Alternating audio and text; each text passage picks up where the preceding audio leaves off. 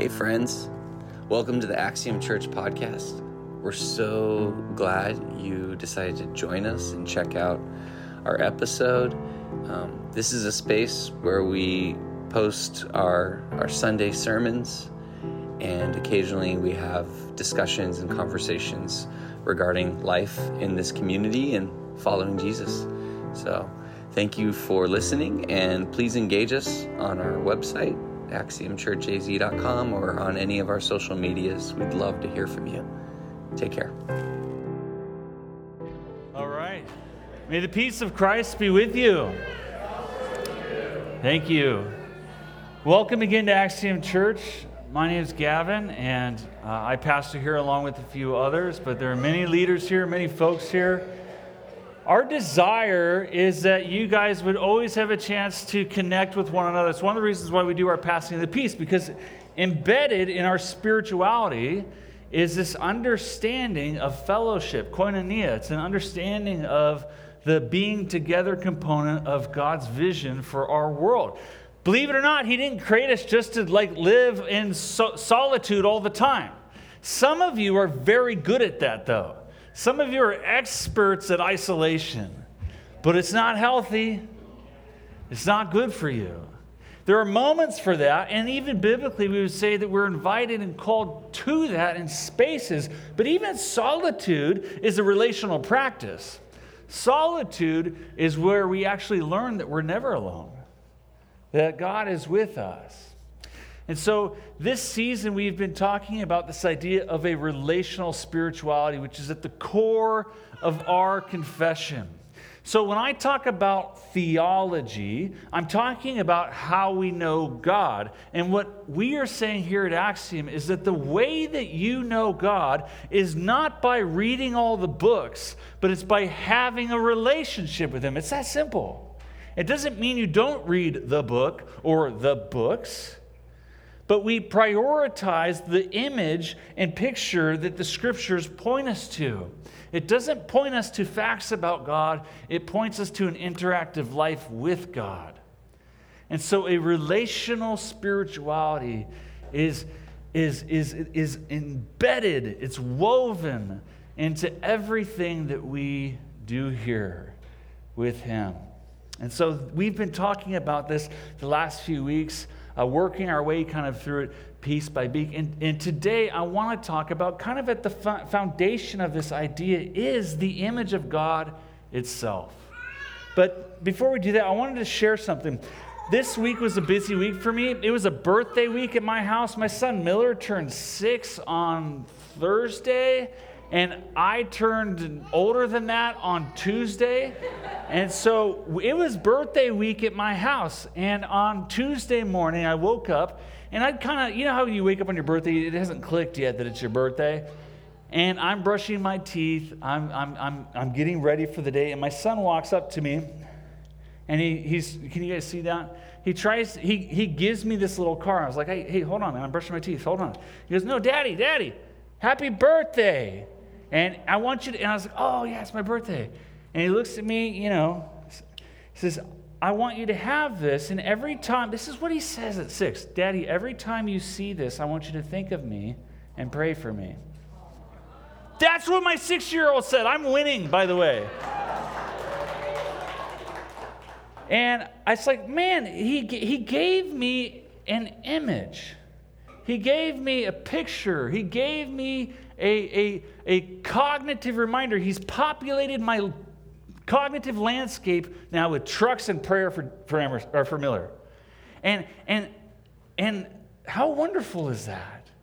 And he wanted me to keep it next to the sink because he knew that I'd be there every day, and he knew that I would think of him. And I love that. I've never thought so highly of a Hot Wheel in my life. But it's an image. And God gives us an image also to be reminded of Him. But the image and picture that He gives us is like not maybe what you would think, because you could describe God and talk about how strong He is, or powerful He is, or beautiful, or magnificent, or sovereign, or all these things. And that would all be true about the image of God. But the image that he gives us is a relationship with his Son. It's a relationship with his Son, where the fullness of God's likeness was pleased to dwell. But you don't get to know that image just by reading the book. You get to know that image by entering into communion with that God. And so I want to talk about this because I think it's so crucial that we start to untangle the relationship that we typically have so that we can begin to enter into the interactive relationship that we are invited to have. And we know that images are important. We know that identity is important. Think about the images that shape you and give you meaning and purpose. Maybe it's the name that you carry, or maybe it's a flag that you have hung up, or maybe it's that you grew up chasing this image of being a baseball player and that formed your youth. But we carry images and pictures and symbols with us because they have an impact on us. But again, the image that God gives us is not a thing or even a thing we do. It's a relationship that we have. And so our image of self and our image of God really matter when we're talking about spirituality or how you connect with God. So think about it. The image that you have of God, guess what? It affects the relationship you have with God. The image you have of God affects the relationship that you have with God. So if God is a judge, what kind of relationship, how might that inform the relational dynamic of your relationship? Or if God is just a wise teacher, or if God is like Jeff's shirt back there with the hippie Jesus giving the wink, how might that affect your image? Thank you. How might that affect your relationship with God? Maybe he's like a boss. Maybe he's like a parent. What is the image? Because the image I have of God affects the relationship that we share. So in Genesis we read, and this won't be a surprise to you, you even know it, Christian or not, you've heard this before, that God said, "Let us make mankind in our image, in our likeness." Now, I want to just hang on that for a second because I want us to make sure that we're seeing the dynamic here, that not just the structure of the sentence or the intention of the phrase, but the dynamic is that there is a principled pluralism taking place in the image of mankind because of the image of God. Let us, that's people, make mankind in our, plural, image, in our likeness. A relational dynamic is at play here. That we are being formed into the oneness and likeness of God, Father, Son, and Spirit. That the image that God is giving us, that Genesis is giving us right from the beginning, is one that incorporates a relational function between the Trinity itself. That God the Father, Son, and Spirit live in relationship with one another. And that oneness that they share is the very thing that we are imaged after. We are created for. This is why Jesus can say in John, "If you have seen the Father, you have seen me." Because they share an image. And then in verse 27, so God created mankind in his own image. In the image of God, he created them, male and female, he created them. So we too, as men and women, have a relational identity in correlation with the image of God. We reflect God in relationship, not in isolation. It doesn't say that boys carry the image of God. It doesn't say it like that. Or girls carry a relationship with God. What it is telling us is that there is a principled pluralism at play here, that to experience the diversity of who God is, there's a relational dynamic that has to be understood. We reflect God in relationship, not in isolation. And you can see that, and we actually know that, because in our own lives, when you are in seasons of isolation, you lose yourself. You lose your image. You lose your relationships. That's what happens. Because you were created in the likeness, the relational likeness of God. So, again, we can't simply say you are the image of God simply because you're human. No, we say instead you reflect the image of God as far as you are in relationship with God. That's an important distinction that we need to understand. And classically, and people wrestle with this theologically, but classically, Augustine and so many argue for this dynamic understanding of God's image. That you are the image of God not simply because you're human, but instead you reflect the image of God as far as you are in right relationship with Him. So, what I'm saying is, you cannot access the likeness of God without being in relationship with God. It's that simple.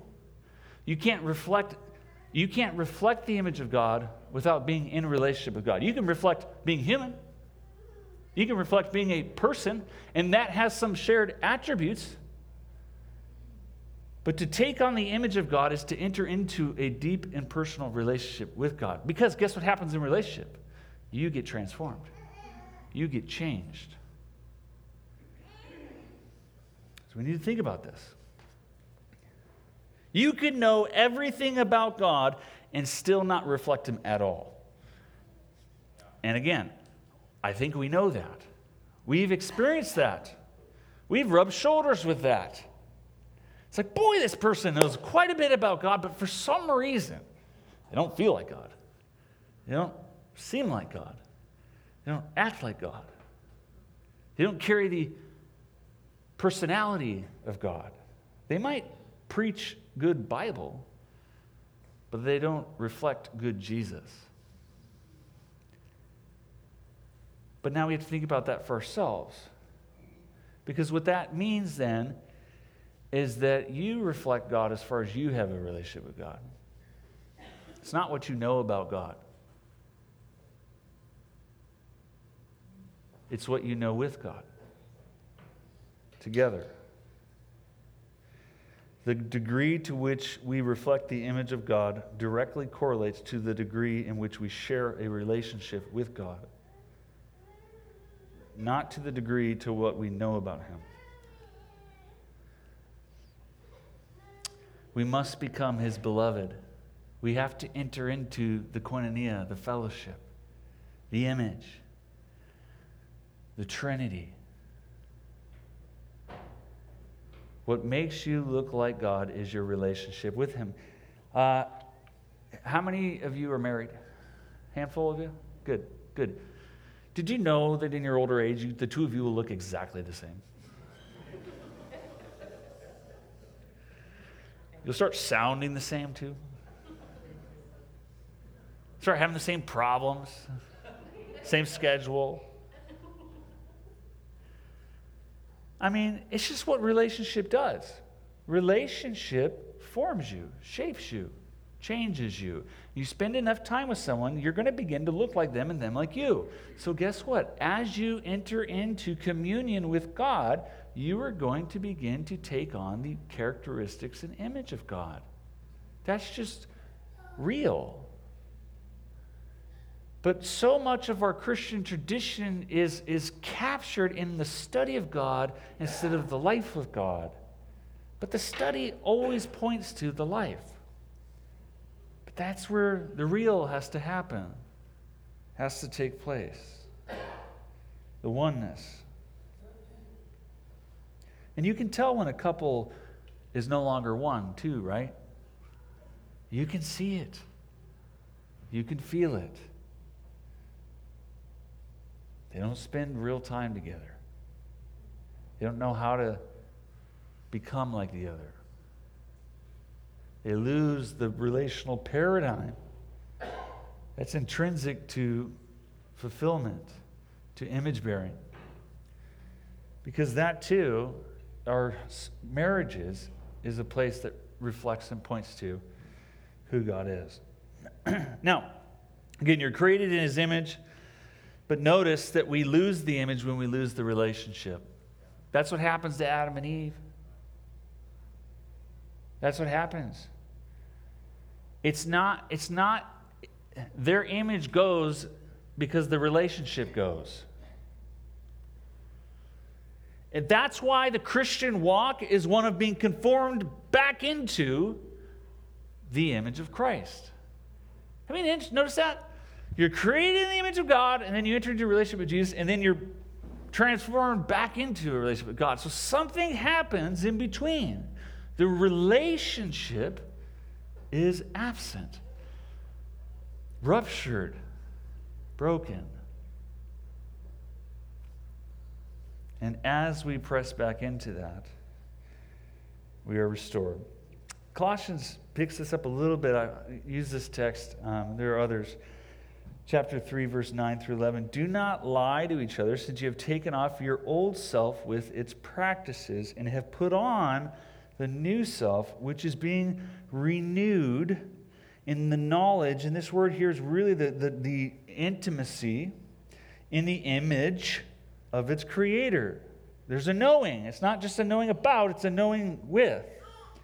Here, in this place of the new person created in the relationship, there is no Gentile. We're talking about identity, or Jew, or circumcised, or uncircumcised, or barbarian, or Scythian, or slave, or free, or American, or religious, whatever, or you name it, but there is only now Christ in all and is in all.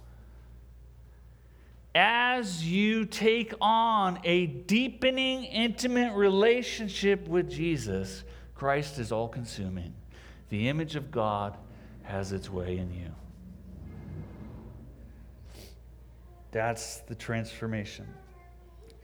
Relational spirituality. We see God's image more clearly. Renewed as far as we relate rightly to God.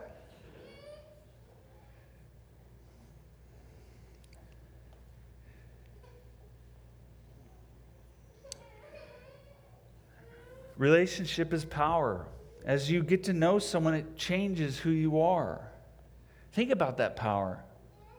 That every person you've let in when you let them in, and the reason why you were slow to let them in or quick to let them in was because you knew intuitively that they were going to change you. That person is going to affect who you are. That's the nature of it, and we know it deep down through repeat encounter and experience. Think about it. How many of you daydream in the middle of the summer about moving away from Arizona? Most of you. Why don't you move away? Because of the relationships that you have here. That's why you don't move away. Because where are we going, Ross?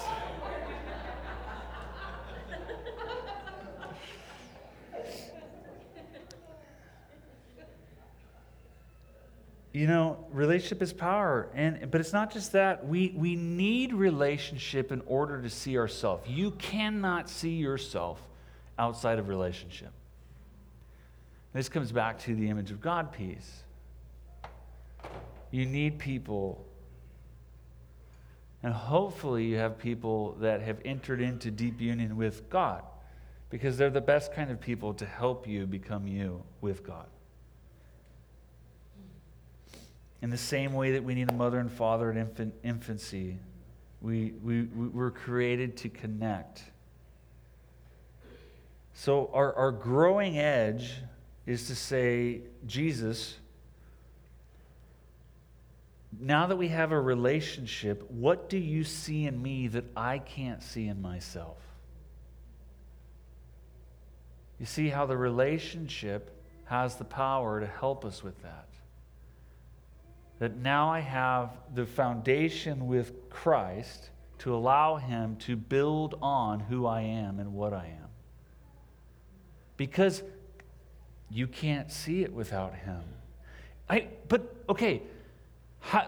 we know that again, because how did you see yourself without Him?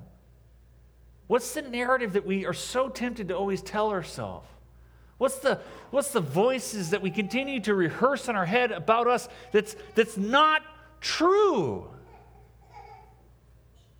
That when Christ comes around and He says, hey, that's not it. That's not who you are. That's not what you were created for. Friend, I encourage you to enter into the image that I have of you. Oh, my beloved. My beloved.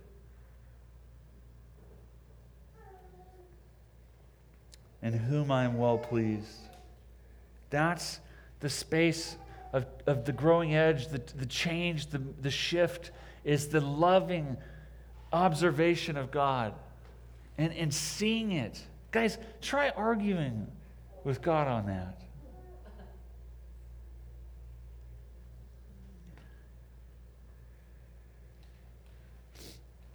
We hang on to the who we are statements based on what we think others think of us. But if we enter into actual relationship with people, what we're going to find is what they think of us is quite different.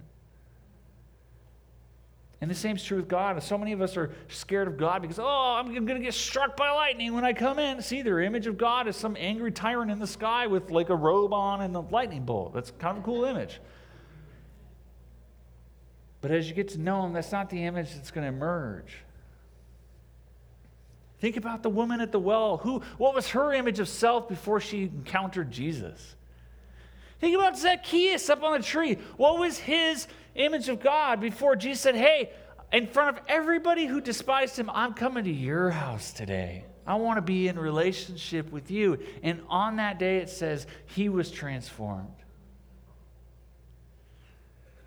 John of the Cross says, since God is love, God can only be known through love. John in the Scriptures, 1 John 4:8, whoever does not love does not know God, because God is love. If you don't love, it's because you don't have a relationship with God. The relationship that we have with God embeds in us love for self, God, and others. This is why, you want to get to the greatest of all commandments. Love the Lord your God and your neighbor. It starts with a relationship with God. You can't do it without that. You just can't.